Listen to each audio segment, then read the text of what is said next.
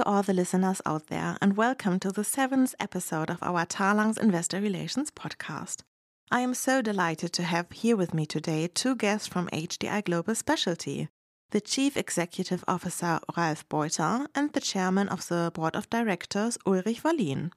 Ralf and Ulrich, welcome to both of you, and thank you so much for dealing with my questions today. Hello and good morning, Shirley. Good to see you. Good morning also from my side. Well, to start with the first question, as the name HDI Global Specialty says, what is so special about it, Ulrich? Yeah, Shirley, thanks for your question. That is really the type of business that we write.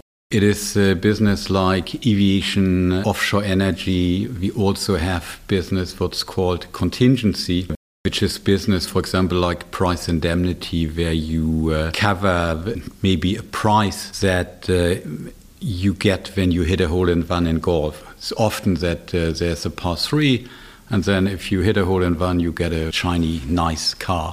That's special about it, and the idea is that in this business you need special underwriting knowledge that is different from standardized business like the normal property and liability business or motor business, for example. And that's a kind of business where HDI on the commercial side was a little bit underweight compared to some of the successful competitors, and therefore it was thought to create a specialty company and a specialty unit.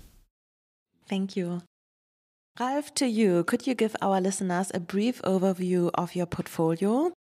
Which line of business is your largest one, and which one would you say is the most profitable one? Thanks, Shirley, for the question. And as Uli already was alluding to some lines of business, what we do at HDI Global Specialty? We do aviation, we do space, we do bloodstock, sport, leisure, entertainment, pet and farm pack, financial lines, political risk, political violence coverages, accident health, marine, specie, delegated authority, a whole bunch of lines of business, very special to be looked at. And that, of course, underlines what Uli was already saying. Probably the two largest lines of business we have at HDI Global Specialty is aviation and space and financial lines.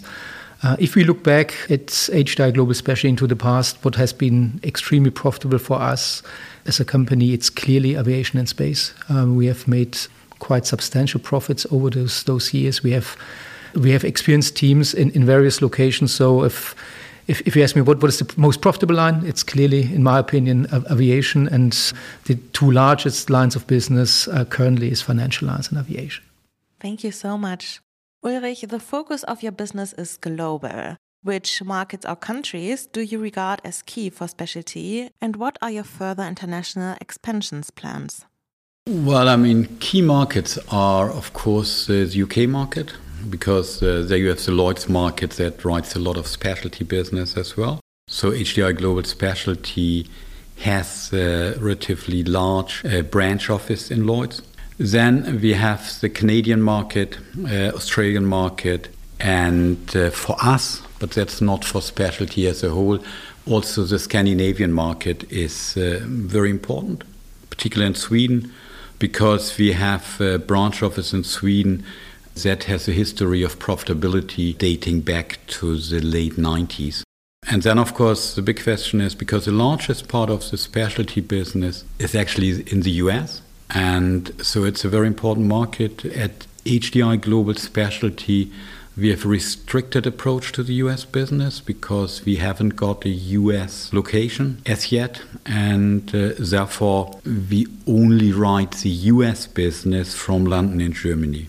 We have, due to the business that was transferred from HDI Global, also interesting locations in Europe, say in Netherlands, Belgium and Denmark, which are not that large in size, but result-wise they are quite promising. And perhaps if I just may add, Shirley, HDI Global Specialty, the division, of course, is that we're building a global acting specialty lines carrier. And we have 10 locations currently. And Uli has alluded to where we, of course, want to grow internationally, parts in the US, but Asia and also South America. They're virtually blank spots, especially Asia and South America currently. So although we don't have concrete plans yet, it definitely will go on the agenda in some years' time. Could you explain to us what exactly the delegated authority business is and how important is it for you, Ralf? Let's start with the second part of the question. If we look at the premium volume of HDI Global Specialty, virtually as of today, we have 50% single risk business and we have 50% delegated authority business. And delegated authority business virtually is that you have a third party who does the underwriting for you, potentially also does the claims handling to a certain degree for you. So you're not doing the underwriting or parts of the claims handling yourself. You have somebody else doing it for you. Of course, that requires that you pick the right partner with the right expertise, with the right marketing, with the right products, with the right pricing. And of course, you need to have a proper oversight and control over that agency in place to ensure that this agency only does those things which are agreed with you as a carrier beforehand. I would say on the delegated authority in the Talanx Group, Hannover Re has a long history in supporting that business. And I think we made every possible mistakes in the past in that business. But that also meant that our approach to the business has taken into account all those experiences that we have. So hopefully we have fewer mistakes these days and we have some really very attractive agencies. Our biggest one is an agency called Svedea, which is also owned by HDI Global. And that writes business like snowmobiles, motorcycles, pleasure craft, and also so-called pet insurance, where we insure cats and dogs for health. And that's a very successful agency. It grows like 20% every year. And I think this year we will probably have a premium income of, say, 120 million euros with a combined ratio in the mid-80s. So that's quite attractive. Well, I have another question. Why is HDI Global Specialty growing faster than expected? Are you gaining market shares or is it more like the market is growing? And considering the fast growth, how do you ensure that your portfolio quality is and remains good? I think it's a bit of both. We're gaining market share and the market is growing mainly due to rate increases because the point in time when we started Global Specialty turned out to be rather fortunate because we saw a hardening market from 2019 onwards. And of course, we set it up for 2019. And that was, of course, following a very soft market in the preceding years, which resulted in pretty bad loss ratios in that business. So there was a reaction to the market. So it was clearly a hardening market. And why are we able to grow our market share without compromising on profitability?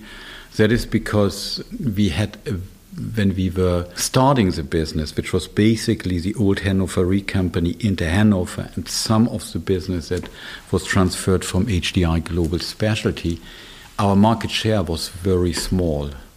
It was below 1%.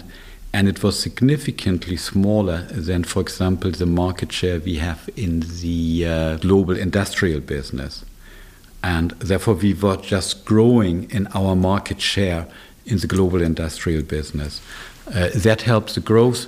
That the growth was accelerated then also has to do with the increased rates and with the fact that there was some dislocation in the markets, particularly in the London market, which allowed us to employ teams of underwriters with good track records that became available due to these dislocations in the market.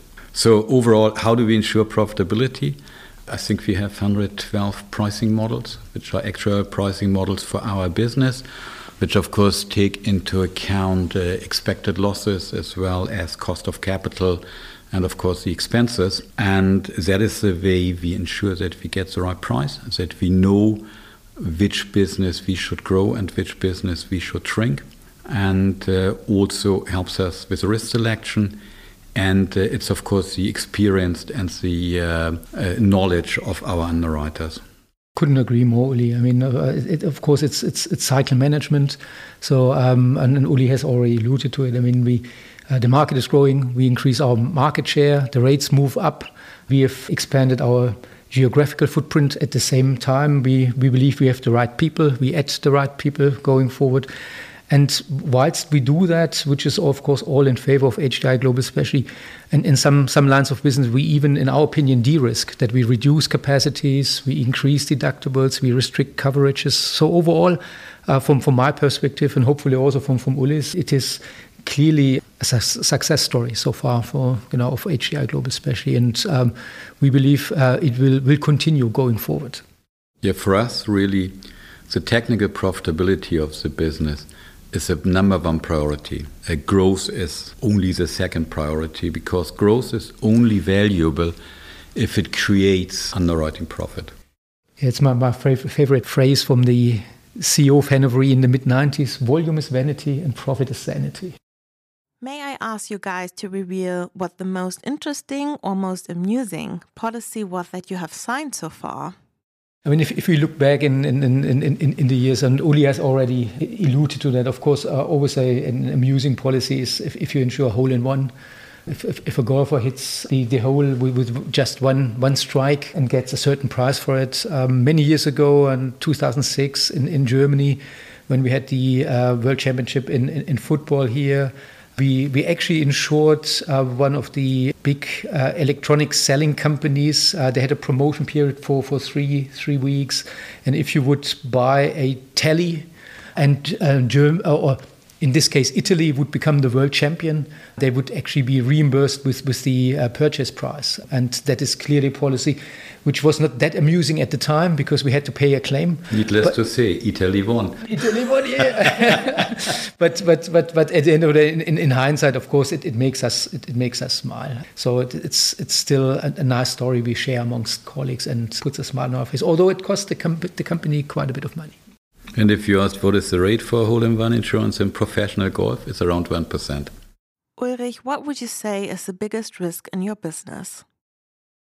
Well, it's basically twofold. One, I would say, is still a US hurricane, US windstorm, southeast, because we have delegated authority in the US writing hurricane-exposed risks. We are reducing those exposures. And the other is larger delegated authority business in liability classes, particularly very long-tail liability classes, where there is not a full understanding of the risk. And therefore, in the initial underwriting years, the business is under-reserved, and then you have to reserve a number of underwriting years at the same time, which means that you have a large loss, and there's no compensation for that, because most likely at that time you have cancelled the underwriting agency or the delegate, which writes the delegated authority for you. So there's no payback that you can get there. So that's a big risk which we have to avoid. To what extent has the pandemic influenced your businesses? Are there any new business opportunities you have developed as a result?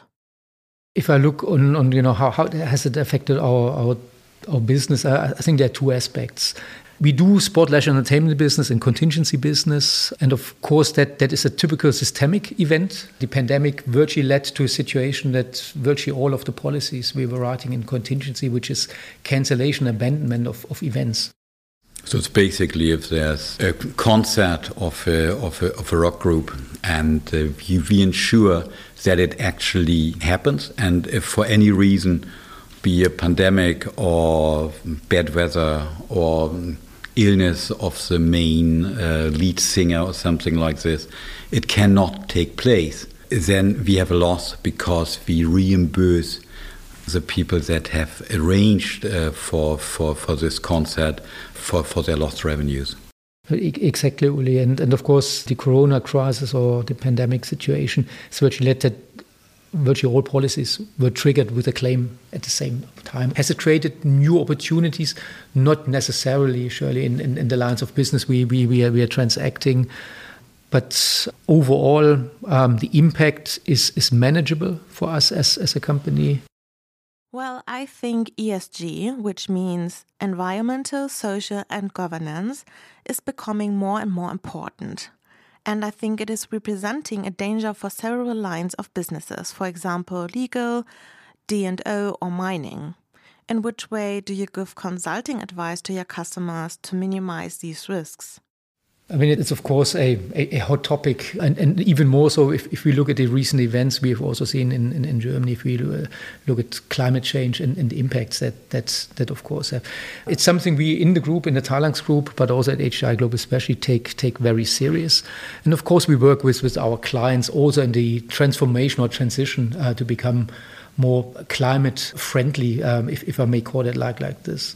HDI, as you know, has been founded by the German industry, so it's not our philosophy to let them stand in the rain alone. Of course, we talk to them, probably more the colleagues from HDI Global with the traditional products, but also us at HDI Global especially to help them in the transition. You mentioned D&O and mining. At HDI Global especially, we continue to be an insurer for the mining industry. If we look into electromobility, you need batteries for that. Where do the materials come from? I mean, they have to be mined. Even though we don't do open pit coal mine. Yeah, exactly right, Uli. But of course, if you look at, everyone is talking about electromobility, but you need the materials for the batteries, and they don't grow on trees. I mean, you have to get it out of earth. That needs to be done in the best possible way. That you extract them from Mother Earth in the most environmental protecting way. Put it this way, and we are a partner for the industry to help them in their transition as much as we can. My last, and I think my most important question for you guys is, to what extent do you add value for the Talanx investors? HDI Global Specialty was set up as an initiative of Thorsten Leue to create a win-win-win situation. Why win-win-win? It was set up to be accretive for Talanx, HDI Global, and Hannover Re. For all three, the aim is to increase the profitability. For Talanx, very clearly, the specialty business previously was resting mostly in Inter Hannover, which was 100% owned by Hannover Re.